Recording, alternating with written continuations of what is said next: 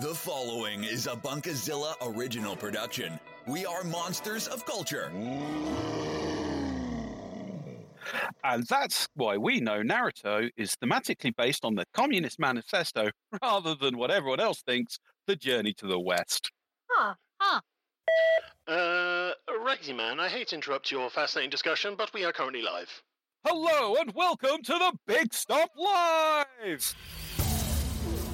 Welcome to the Big Stomp, the Bunkazilla radio show that roars at the latest stories and discussions in geek culture today. So, what are we waiting for? Let's start stomping. Yes, it's 8 p.m. on Thursday, what day is it? On the 26th of March, and this is the Big Stomp Live on Bunkzilla. I am the Raggedy Man, sword cell and gentleman vagabond on the pop culture highway, and joining me tonight to storm their way through three major geeks culture stories of the month, we have three amazing members of the Bunkazilla team, and they are... Lizzie, hello! I am the rambling redhead on Bunkazilla. Please excuse the voice, and if I happen to have a coughing fit, I don't have what everyone thinks they have. And joining her, we have... Hi, I'm Jenna, or Nadesco Kitty, and I am a co-host of Real History on the Bunkazilla Network. Finishing this month's trio, we have... Hello, it's me, it's Ian Bolton. I am station manager and founder of Bunkazilla UK, and also the hosts of things such as Trivial Titans and the Bunkazilla Fun Roar. Yay! And joining our wonderful bunker bullies through the marvels of modern technology, we have the Peanut Gallery on our wonderful Discord channel, #the-bunker. And tonight, so far, we have Anwin Moonshine, we have Molly, we have Party Pirate, we have Arise, we have Sarah Strange, we have Sheddy UK, and we have the Cross-Eyed Gamer. So, okay, and they're going to be listening in, hopefully throwing in comments as we go along. So, with no further ado, we have our first story, and that one this month is coming from Lizzie. Hi, yay! Hi, Lizzie! Hello, Lizzie. Hi, Jenna. Hi, Ian. So, hello. You already said that 20 minutes ago when we came online. Hit the story. Yes, Mum.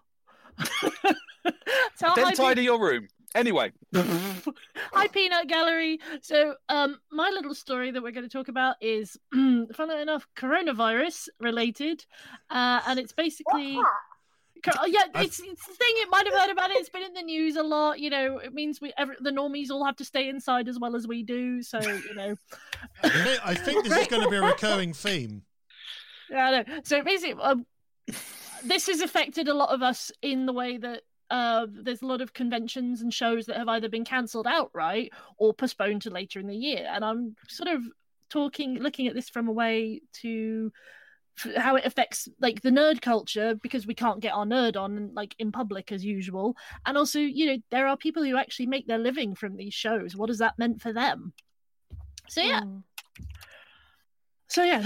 Coronavirus. It's a thing. It's happening. So I was looking for a list of all the shows and things that have basically been postponed and cancelled. It's a lot bigger than I thought. So E3 itself, which is a major video game show, has been cancelled outright. There's a Minecraft festival's been cancelled. TwitchCon Amsterdam's been cancelled. A lot of the like WonderCon, CostumeCon have been either postponed or cancelled. MCM Expo Comic-Con Birmingham has been postponed. London has been postponed as well. They keep adding because, you know, everyone's like, oh yeah, it'll be gone in a week. But it's not. And then it's like, oh, wait, we've got to do social distancing. And this is an event that has maybe 10,000 people. Yeah. Basically everything pretty much up and down the country until about June is off. And June is looking suspect. Essentially, in the short space of time, the whole convention calendar has completely changed top to bottom, to be honest, and it's fortunately it is unescapable. The situation we are in at the moment, and It is sad to see events having to cancel. It is sad to see events sort of having to postpone as well. But it's kind of all the best in the interest of safety, I suppose. It is, however, awesome to see the reaction of the overwhelming bulk of the community who are totally cool with it. Yeah. Yes, there are a couple of dickheads. Well, yeah, there's always a couple of dickheads. It's the ski community. That's what has just been so many people going, yes, we understand. This includes people who they're like, okay, this is the one shot I get to see this star I really want to see. And then they're just going, yeah, but I don't want me or them to die. So shit happens. So, well, yeah, I mean, obviously with the MCM London delay, that means the currently provisional new date for July, Critical Role aren't able to attend now. So people who've been really excited to see Critical Role, unfortunately, now won't be able to see them in July. But hopefully they've been quite good at trying to get Critical Role back quite quickly, because they were a big success when they came in October MCM Expo, not the one just gone, but the one previous. But I mean, the other problem is, you say they've moved it to a provisional date in July, which actually clashes with Hyper Japan. Clashed. Oh, does Hyper Japan now changed? Hyper Japan called off. Sensible. That happened a couple of days after MCM announced. Yeah. So whether it's one of those where it's difficult to tell if it was because of COVID-19 or whether it was because of them suddenly being up against MCM. But I know that the new dates for Birmingham also clashed with SunnyCon. Yes. So although, as Reese in the Peanut Gallery points out, London, I can imagine, being cancelled in the end due to becoming a field hospital. So definitely, Excel's going to be slightly busy being a gigantic hospital, which is frankly a phenomenal piece of project management and an absolute we can get through this shit statement. But also, even ones that have moved, it's looking ropey. Anyway, you were saying. But I mean, it's not just the big shows that we're talking about. Like, there's shows that are happening in August that are already talking about we may have to cancel. There's the smaller conventions. I mean, is SunnyCon counted as a small convention still? I don't know. It's not. I wouldn't say it's, for me personally. I wouldn't say it's a small convention because it's a couple of days. It's in the four. It's not huge. But it's a solid regional event. Yeah, but it's like you've got like the MCM shows, then you've got SunnyCon in the middle, and then you've got the smaller, like I know Minami's already happened and things like that, because there was the infamous what was it, Live from the Bar? That was not me. Almost passing out was not COVID-19 related. No, but it's just Andrew was giving me a death glare at the Peanut Gallery. You couldn't see it, but it was glorious. Okay, true confession. The reason I ducked out halfway through the view from the bar at this year's Minami was because I was doing the event basically dry, by which I mean not drinking beer for varying reasons that are dull and boring on my own. Unfortunately, that meant I forgot to drink enough at all. So combined with me trying to keep myself going by then eating essentially a plate of hot salt or the food from the bar, Ian suddenly just looked at me and went, "Oh, that's why he's leaving," as I departed. Yeah. So away from that little incident, you didn't really tell me that until after you vanished. It was just kind of, I have to go now. All right. And then it's like Poochie in The Simpsons. Just like...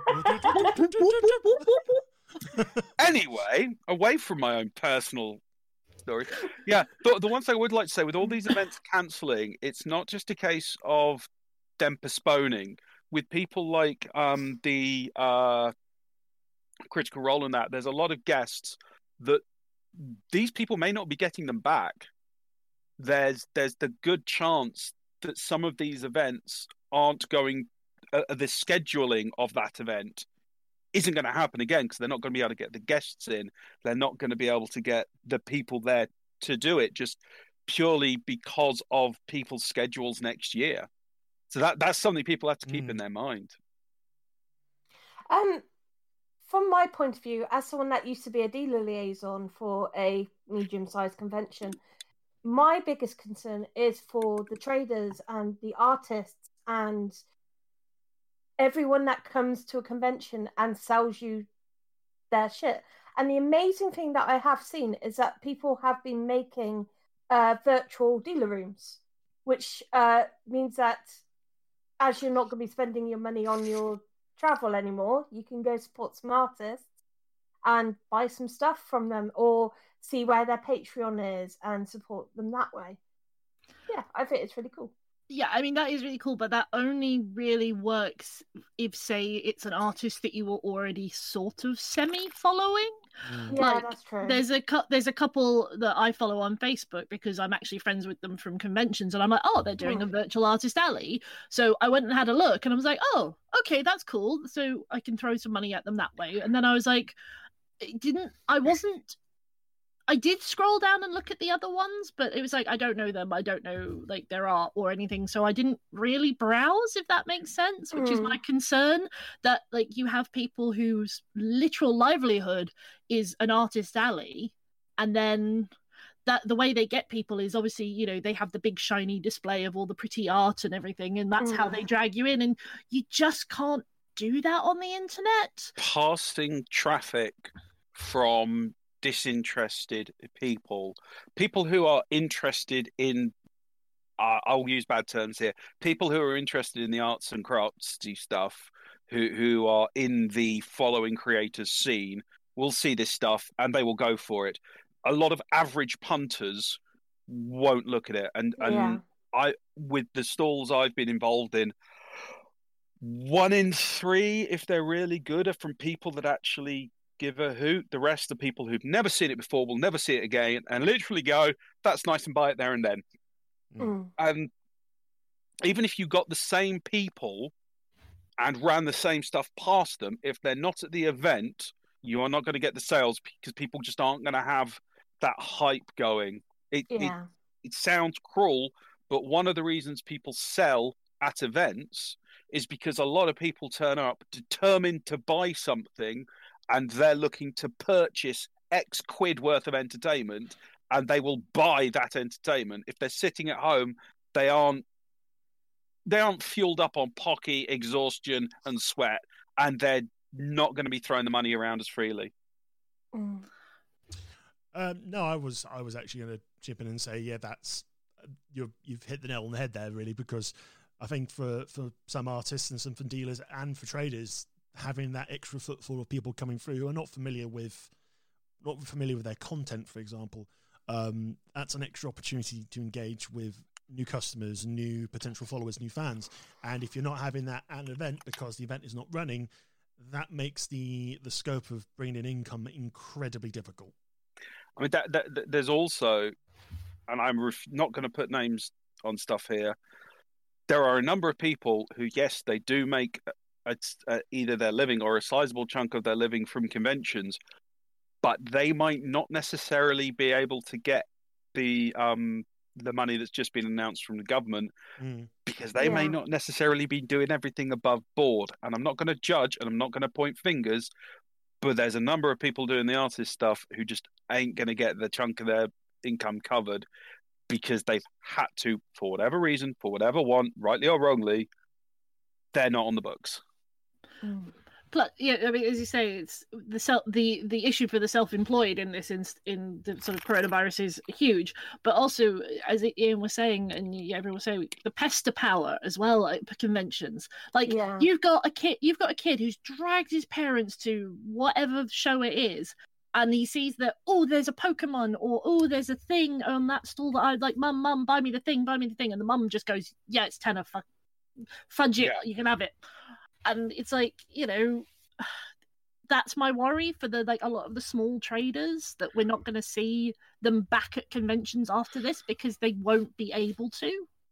I think it's going We don't know what the economics of the situation are going to pan out to.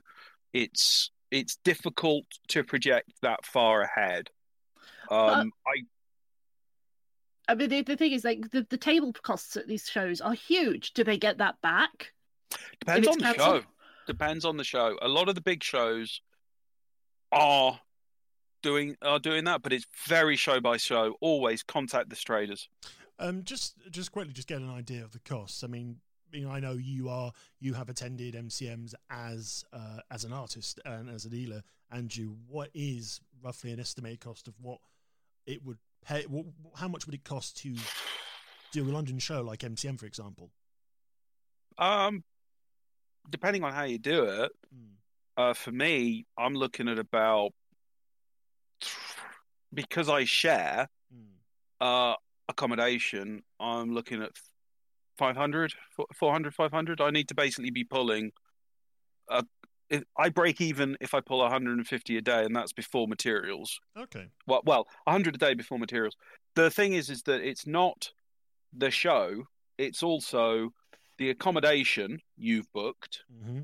It's the getting the materials in on time, and it's booking the show. So that there's a lot of, and also if you, I mean, some people purchase train tickets. Are they still going to be replaceable? Because people are buying transport well in advance, so they get good breaks.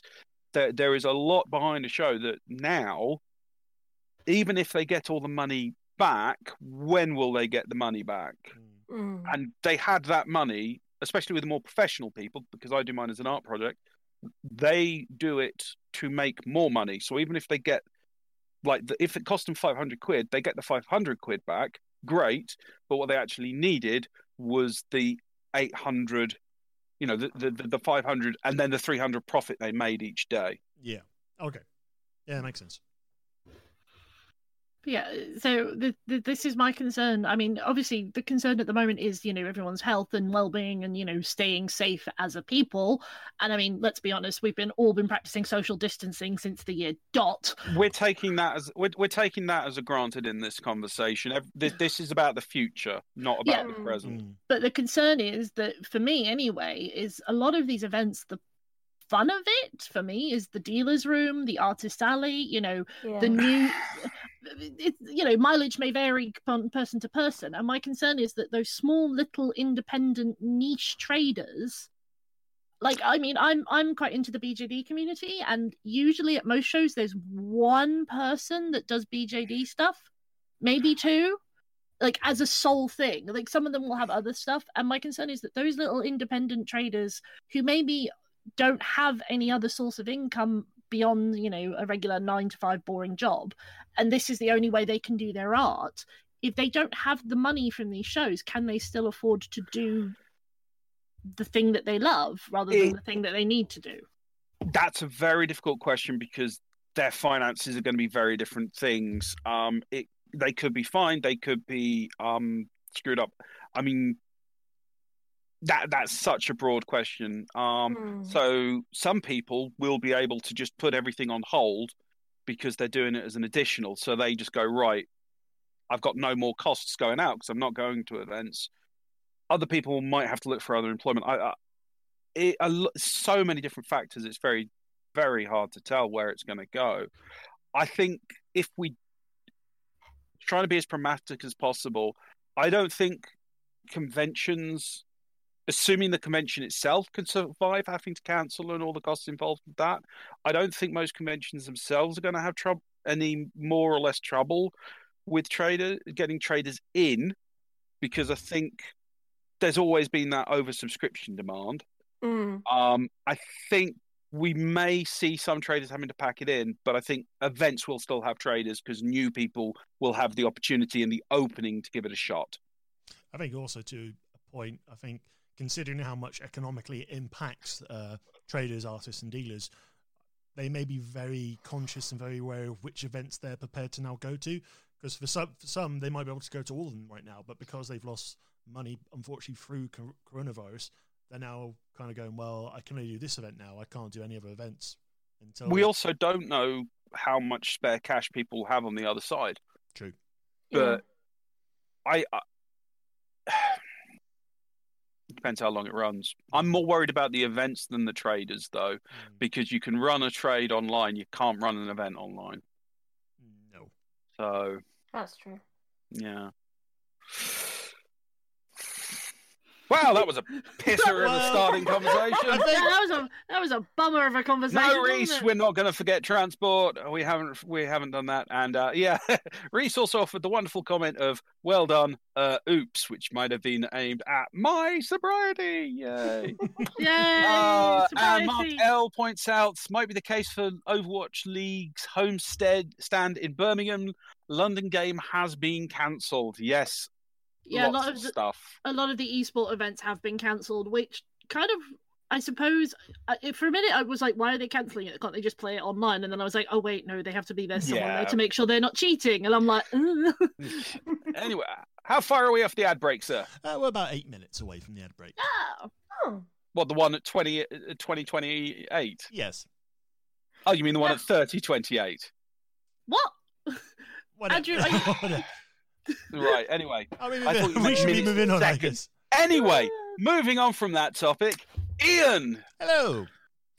Yes, so obviously COVID-19 has impacted conventions. It's also obviously heavily impacted all sorts of leisure industries, especially in particular film and cinema, because it's very hard for me and my fellow co-host Christian or Alan to do a film podcast when all the cinemas have sadly been shut because of the virus. So yeah, cinemas have been very heavily impacted by this, and a lot of studios are trying to kind of find ways to keep a revenue coming in for films that were at cinemas. So Universal Studios, for example, have already released Invisible Man, Emma, and The Hunt on digital rental. I know Disney have done a few things as well for the US version of Disney Plus, not necessarily the UK version just yet. Yeah, it's in America. Onward's been released, and Frozen 2. Yeah, but I think Frozen 2 is now coming in July for UK on Disney Plus. Yeah. So I think the interesting thing is it's forced cinemas to, well, it's forced the studios to kind of deal with a different style of releasing, and I think it's quite interesting to see the home release of recent films quite interesting, because it's kind of testing the waters for something that could change how we actually go and view films. I mean, basically, a lot of people have always kind of wondered, why can't they just release the film online the same time as they release it in the cinema? Piracy. There is that. There's also theatrical windows, which they agree with cinemas, so they promise not to release said film at other places, so people actually do come to the cinema. But obviously, if there's no cinemas, how do the studios get the money back? How do the studios make the money back for the budgets that they've spent on these films? So when you look at things like Universal films being sort of like £15, £16 to rent at this time, you may kind of balk at that price, but it's kind of, well, they have to have some way of getting the money back. And I know we've had a conversation on the Stomping Grounds Facebook group, Andrew, about different types of films that we would want to see at the cinema. I mean, I really want to see No Time to Die at the cinema, but I can't. But if it was available online, I might be inclined to buy it or rent it if I felt the price was right. Or, alternatively, if I felt the price was enough to make sure I would get another James Bond film down the line. It's the same for yourself in June. So it's kind of a very interesting path that the studios have taken. Whether or not it remains in place once everything's blown over, who knows? But that's what I'm putting out there. So you're telling me it costs the same to rent it online as it would to go to the cinema? Because let's be honest, most cinemas tickets are about $16.99 these days. It depends where you're going. If you factor in the cost of your ticket, parking, travel, and probably snacks. Okay. That is probably correct to a point. I mean, if I'm using my local as an example, Via in Reading, the tickets are always $4.99. There's a little bit of surcharge there if you go for VIP or 3D films. So $4.99. So roughly that's about free-ish tickets in a way. So yeah. Okay, cinema pricing is not the same across the country. Oh God, no! I'm thinking about moving to Reading. Yeah, me too. Yeah. Well, it's definitely high in London. I know that for certain. My local one is about £9 per person, and something like £7 for Evie. So it means that a family trip out to cinema is very expensive. I would suggest that if we were to average it out, the amount they're charging is about 2 people's tickets, roughly. Yeah. And the majority of people go with someone else. Yeah. That's statistically proven. So they're basically asking for about roughly speaking, about the same as they would get from the cinema. Ish. So I mean, it sort of asks the question to each of you, I guess, is kind of if a film that you really, really wanted to see and support was made available at home digitally, would you go for that, or would you opt for the cinema experience? Well, as I said to you at the time, I could I could see it working, and I could understand why they're doing it, and it makes great sense for other people. But I'd still go to the cinema for the film I want to watch. Yeah. So, I mean, it does make cinema more accessible to people who say can't go to the cinema. Mm-hmm. Like, there are people who can't actually sit through a 2-hour film without a bathroom break, and you kind of don't want to go to the bathroom in the middle of a film where you've paid however much for a ticket. Yeah. Where at least, I suppose, if you're watching it digitally at home, you can sort of go pause. So there is that aspect of it, I suppose, but I still balk at the price slightly. I think that the price, when you factor in other things, isn't too bad, broadly speaking. I mean, yeah. Oh, sorry.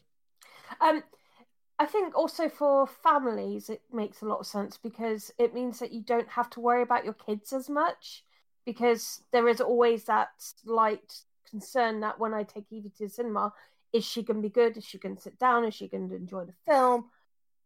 But at the same time, it does make it a treat. So, yeah, it's a tricky one.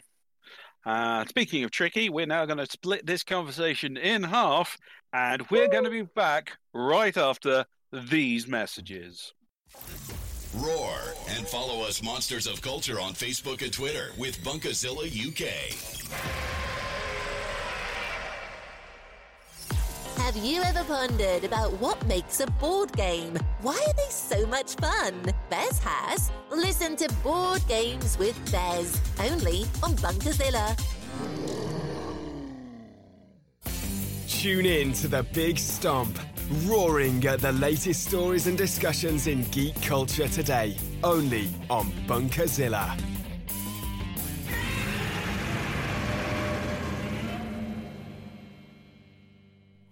And don't forget, Bunkazilla is available in a variety of flavors, including Facebook, Twitter, Instagram, and original podcast and website. Bunkazilla for you! Anyway, as we were saying, Ian. I think you broke your mic at that bit of trying to make it like a body advert for Bunkazilla. It's an interesting way of taking branding. But yes, well, everyone has died of laughter. Anyway, we do have comments from the Peanut Gallery from our current discussion. So, Cross-Eyed Gamer, hello, Cross-Eyed Gamer. She mentions it depends if I can keep digital copy or if it's a one-time payment. In the situation for the rental copies at the moment, you won't be able to keep them at this time. I think some allegedly people have already found out ways to keep them. Of course they have. But some film studios have already just gone ahead and said, if you just want to buy it outright, here you go. I think they've done that with Onward in America. It's probably going to happen in the UK very shortly. I know Vin Diesel's new film Bloodshot is getting that from tomorrow, and on the end of the month you can also buy Sonic the Hedgehog as well. So Sonic the Hedgehog's going to go straight to digital to own. See, if they can keep it for £16, great. Otherwise, I think a lot of this is coming Bunkazilla tastes like geek and sugar. Okay. I think a lot of it at the moment is because people are scrambling. The sudden shutdown of everything is why. Yeah. I mean, Onward, we had our first zero income box office weekend, and they're crapping themselves. Onward has been a disaster for no fault of its own. Yeah. It's a really good film. I went Yeah. to see it and I reviewed it for the website. Yes. And we went to see it on the 29th, which was a preview day because it was Evie's birthday the next day. So it was a treat for her. Yeah. And we all really enjoyed it. And we've been giving it positive word of mouth to all our friends, all our parent friends. But because of this, the coronavirus, no one wants to go out to see it. And obviously now the cinemas are closed. Yeah. But as I say, I think at the moment, a lot of people are giving the stuff away free because they're scrambling, not because they have a real solid plan. I think in the long run, I will be amazed if you get to keep a copy of the cinema quality stream. Also, in terms of how this all unfolds, you never know. For example, big cinema tentpole releases like a big Disney, big Marvel, something like that. They would take out like 6-7 screens at your local multiplex, maybe over half of them. Now, say for example, this sort of method of home video releasing works. For example, the cinemas and the studios will be a little bit more kind of might be a bit more cautious of how many screens they go for, because if they decide to get the film out to like 8 screens and they discover that the core group they will just go and watch it digitally, then they're just going, well, why are we sending it to the cinema and giving them money that way? We'd rather keep the film on digital and have a higher cut of the ticket. That's a possibility.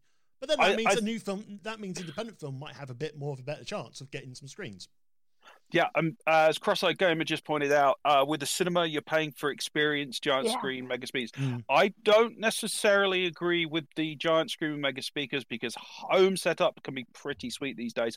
But I 100% agree with you, Cross-Eyed Gamer, on the experience. Also, one of the reasons cinemas sell tickets is because sometimes you just go, sod it, I want to go to the cinema. You don't even know what you want to see. They do get a reasonable amount of passing traffic. One thing I would like to say is, well, you're talking about, how many screens and that. Once this is over, there is going to be an absolute bitch fight over screens because we're going to be looking at 3 or 4 months of backlog. I am ignoring the major hitters that are being bumped back by a year, which is going to be hell for next year's release schedule.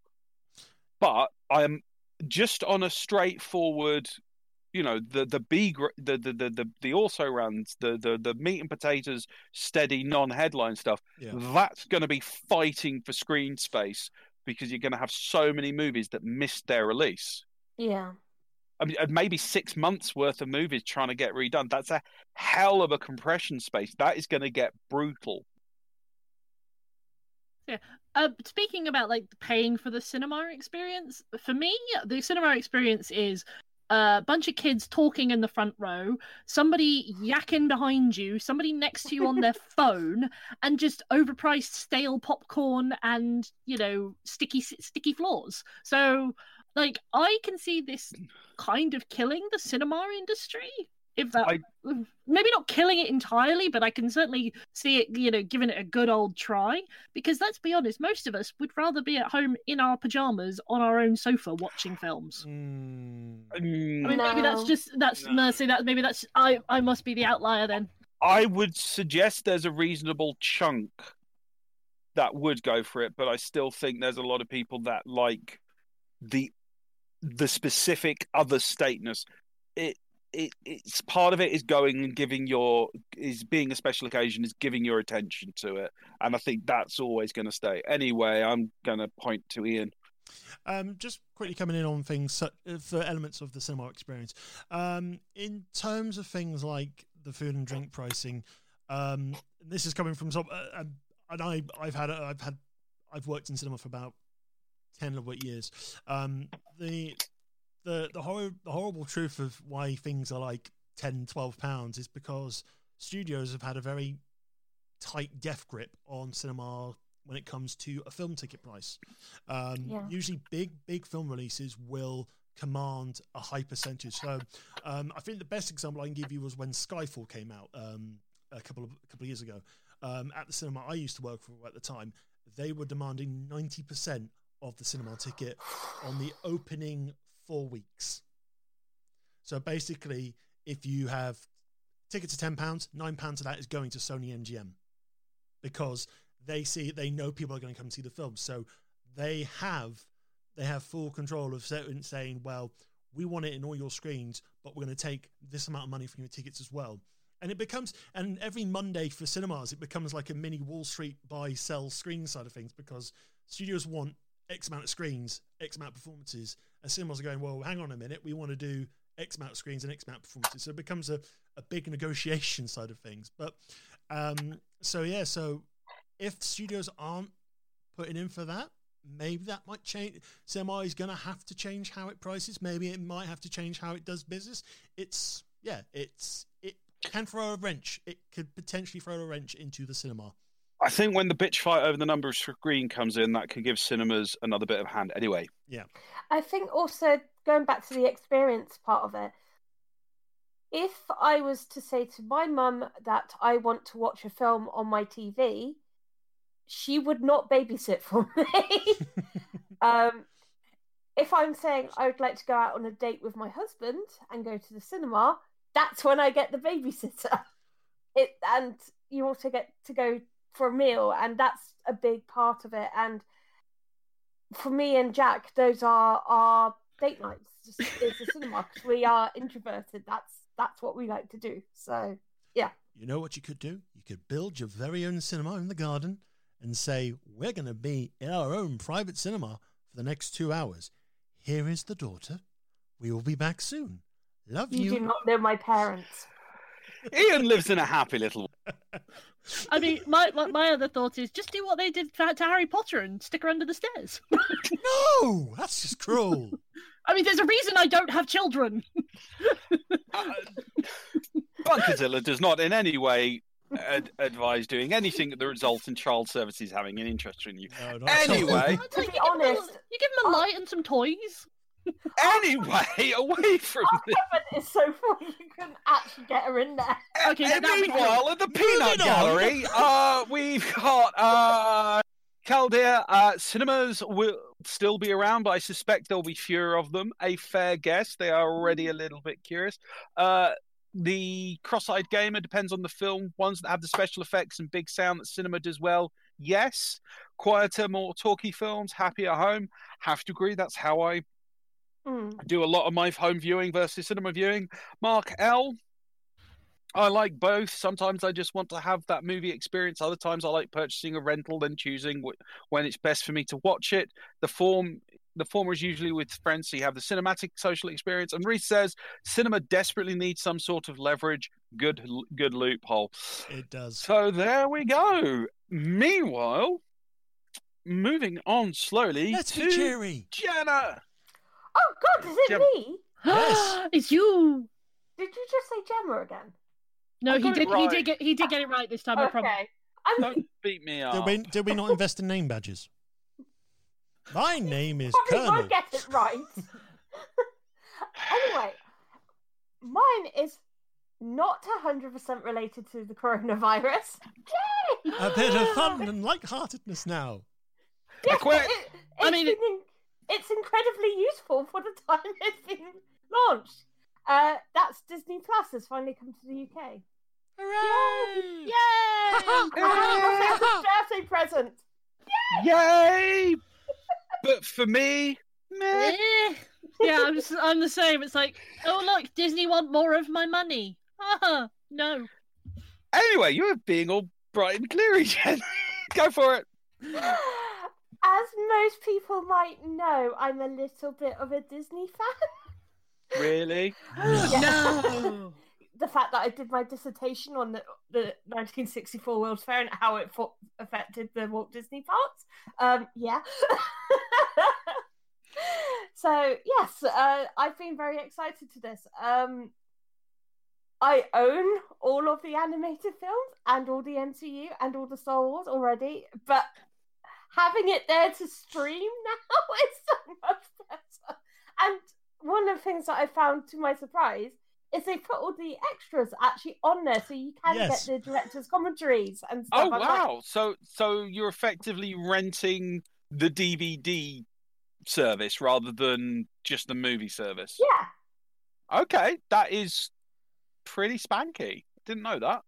And they've got some amazing documentaries on their franchises as well, which is awesome. One of the things I actually watched today was the Imagineering story, which covered the first episode covers from when Disney first came up with the idea of Disneyland right through to his death, which is the big chunk that I happen to know because of my dissertation.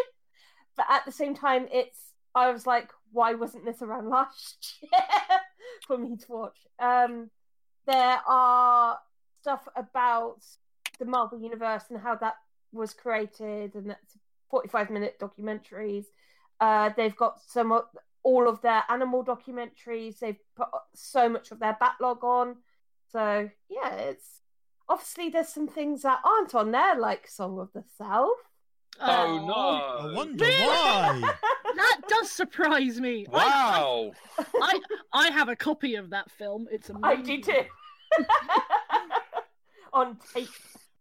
Yep, and mine's on tape too. I think I've signed up for the year for Disney Plus, and I think the thing that appeals to me more at the moment is some of the archive stuff. For me, it is the 90s TV shows for kids. Yes. So things like Chip and Dale, things like Darkwing Duck, Gargoyles, Doug, and stuff like that. Being able to see that again has been really cool. But also, I think one of the things that I kind of do like is some of the Natural Geographic stuff they've got lined in. Because also Natural Geographic is also apparently owned by Disney. Who knew? But the thing I think I've been watching at the moment is The World According to Jeff Goldblum. I need to start that. Which comes across as very weird, but it's actually still quite engaging. I've only watched one episode, and it's when Jeff Goldblum's kind of learning about the sneaker industry and how sneakers are selling for ridiculous amounts of money at sneaker conventions and stuff like that. And it's if you like Jeff Goldblum's sort of random charm, you will have a ball with this one. I think some other things come up like tattoos and ice cream and stuff like that. So that's gonna be that's fun. That's gonna be quite interesting. But no, I think for the mainstream fans, yeah, absolutely. You got Star Wars, Marvel, pretty much every Pixar stuff is on there. I think the original content is probably going to be the thing that defines Disney Plus. I mean, I've watched the first episode of Mandalorian at long last. I like it. I would like to watch more of it. But I am really perplexed by the Mandalorian because they're releasing it weekly. Okay. They're also doing that with Imagineering Story now, and a lot of stuff. Imagineering Story, as far as I'm aware, is new. Mandalorian confuses me because this discussion has happened repeatedly, and the TV shows accepted, like the TV stations, Sky, BBC, wherever, they accepted the fact that these split Atlantic releases do not work for the studios. Okay, so The Mandalorian has already been a huge smash over in the States. We have had all the memes doing the round. People are hyped up. They are ready to go for it. They're going to watch 2 episodes of it and then go, but I want to watch the rest now. It's going to be pirated to buggery because of it. Why are they repeating the mistakes of the past? I do not get that. They should have just done the sensible thing and bomped it all down on the table. It could be a licensing thing. It could. I think there are other things as well that basically... This is Disney. They write the bloody licenses. Disney. Disney's nothing if not formulaic. Disney owns the whole of that stuff. But the fact of the matter is, I think from Disney's point of view, yes, it is a silly thing to do, but I think for them, considering they've just launched the service in the UK... they're already offering 7-day trials. It would be silly to put the whole show on there. Everyone signs to the 7-day trial. Everyone watches The Mandalorian, and then everyone doesn't follow through. Yeah, but those people, I'm telling you, a large chunk of those people who would do that anyway. As I said, this happened with Battlestar. All the way back with Battlestar Galactica. This Game of Thrones worked this out after about season 4, I think it was. Yeah. So many major global shows, of which Mandalorian is, have worked this out. I do not deny the fact that this is going to ship money like a greased golden goose.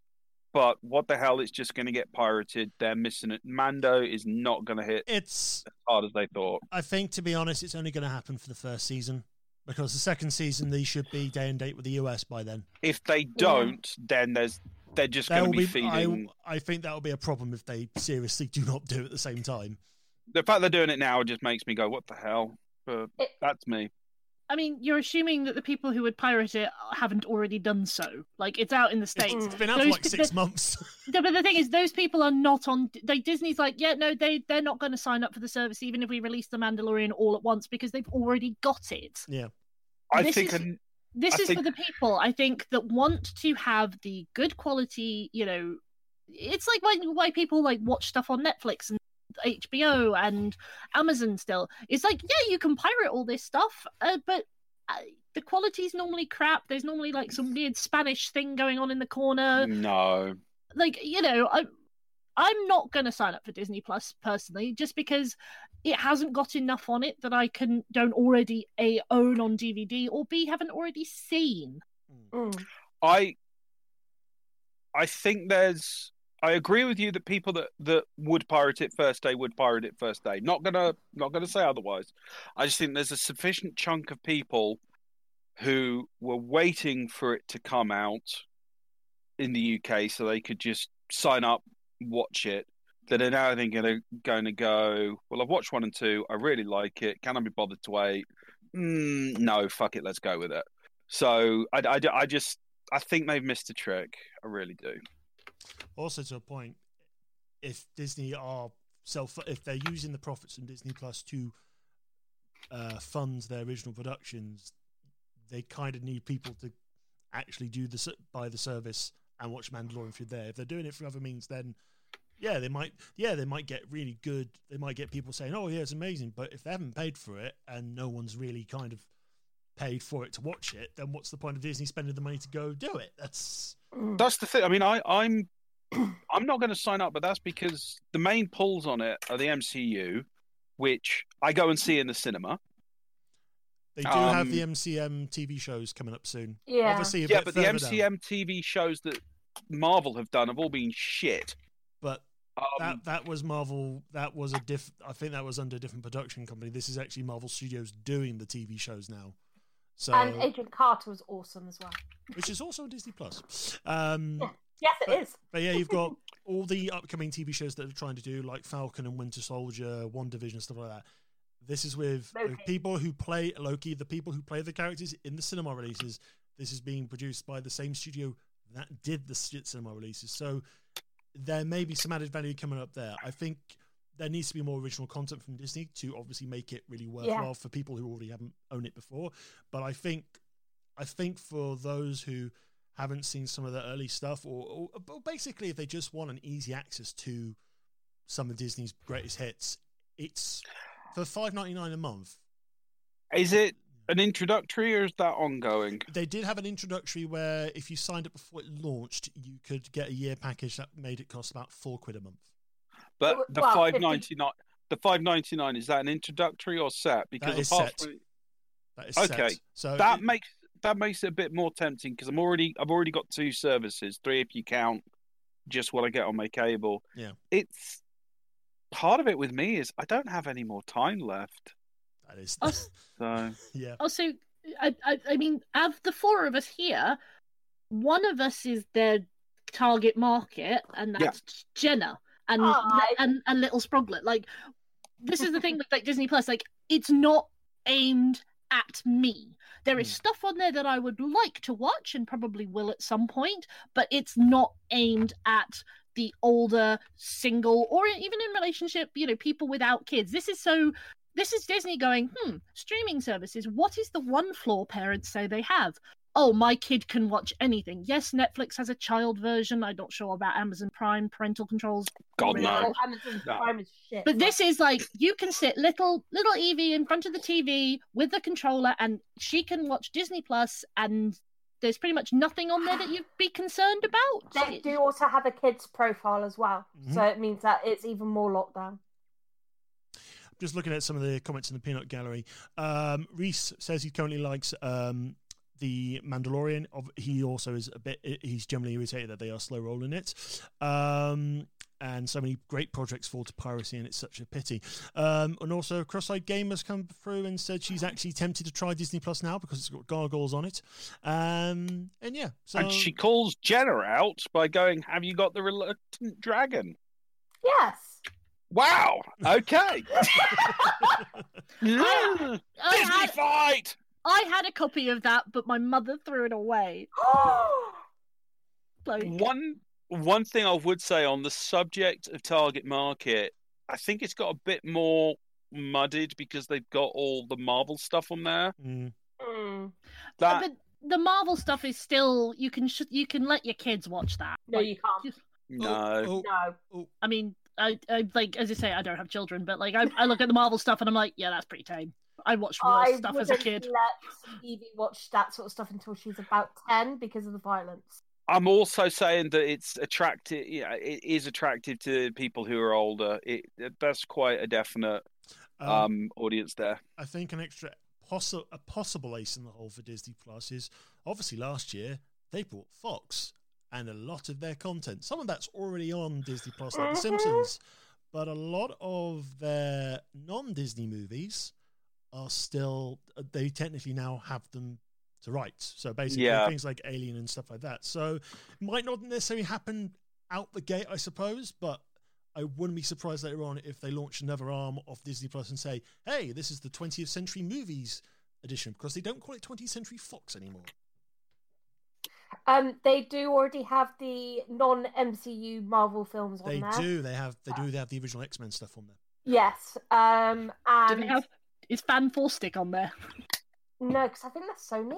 No, they have Rise of the Silver Surfer, but they don't have the very first Fantastic Four one with Chris Evans. Okay. Some people are going to have such a rude awakening as to how bad those early movies were. Also, have you seen X-Men recently? Yes. Oh my! Why? What? Why did I see that? What? I was so.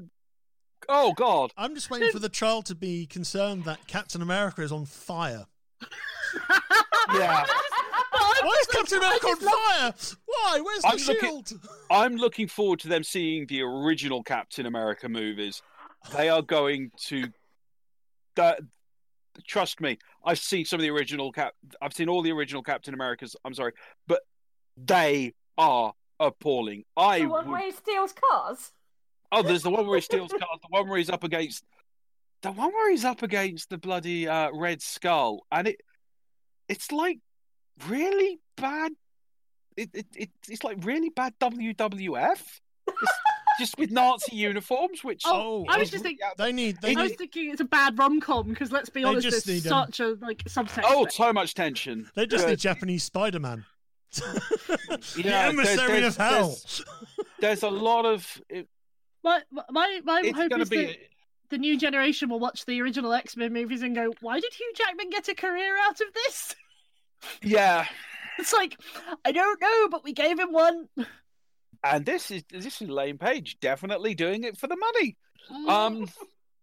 She got paid an awful lot of money from that, and then was able to go and do all the indie films she wanted. Yay! So it that's worked. Why a lot of them do it. Yeah, money makes people say yes. It's it will work. It will shit money. I'm worried what it'll do to Netflix, but then again, I'm worried what Netflix is doing to itself. But for a lot of people, it's going to give them an awful lot of joy. So for them, yeah, great. That's awesome. I'm very happy. It's manic. Anyway, final words from the Great Wise Peanut Gallery. Cross-Eyed Gamer. I wasn't a call out. I was genuinely asking. Millicent Patrick is in it. Yes, great. Reese, I've never seen Gargoyles. I'll give it a whirl. Oh yeah, Gargoyles is fantastic. You have to watch Gargoyles. Do it now. Do it. Yeah. The red brown one. There was one with Christopher Lee. Yes, there was, and that was just so. God. What X-Men film had Christopher Lee? They need to put Howard the Duck on there. What? They need to put Howard the Duck. God, no! Oh. Anyway, moving along from that amazing example of zoophilia. Oh, no. Oh, we've broken her. Anyway. And on that bombshell. On that bombshell, that was the big stomp for March here on Bunkerzilla. My thanks to Lizzie. Bye. And Jenna. Yay! Hi. And Ian. Hello, bye-bye. And to Alistair, Anwin Moonshine, Mark Quinn, Moley. No, you're actually one of the presenters. Sarah Strange, Reese, Shelley UK, and Caldear. If you like the show, please tell your friends. If you want to be in the Peanut Gallery, then simply look out for the next invite and join us up on here. It's going to be on the Facebook. And if you've got a topic for us to discuss, let us know by joining the Bunkerzilla Stomping Grounds on Facebook. So from everyone here in the bunker, good night. Bye. Bye-bye. Practice social distancing.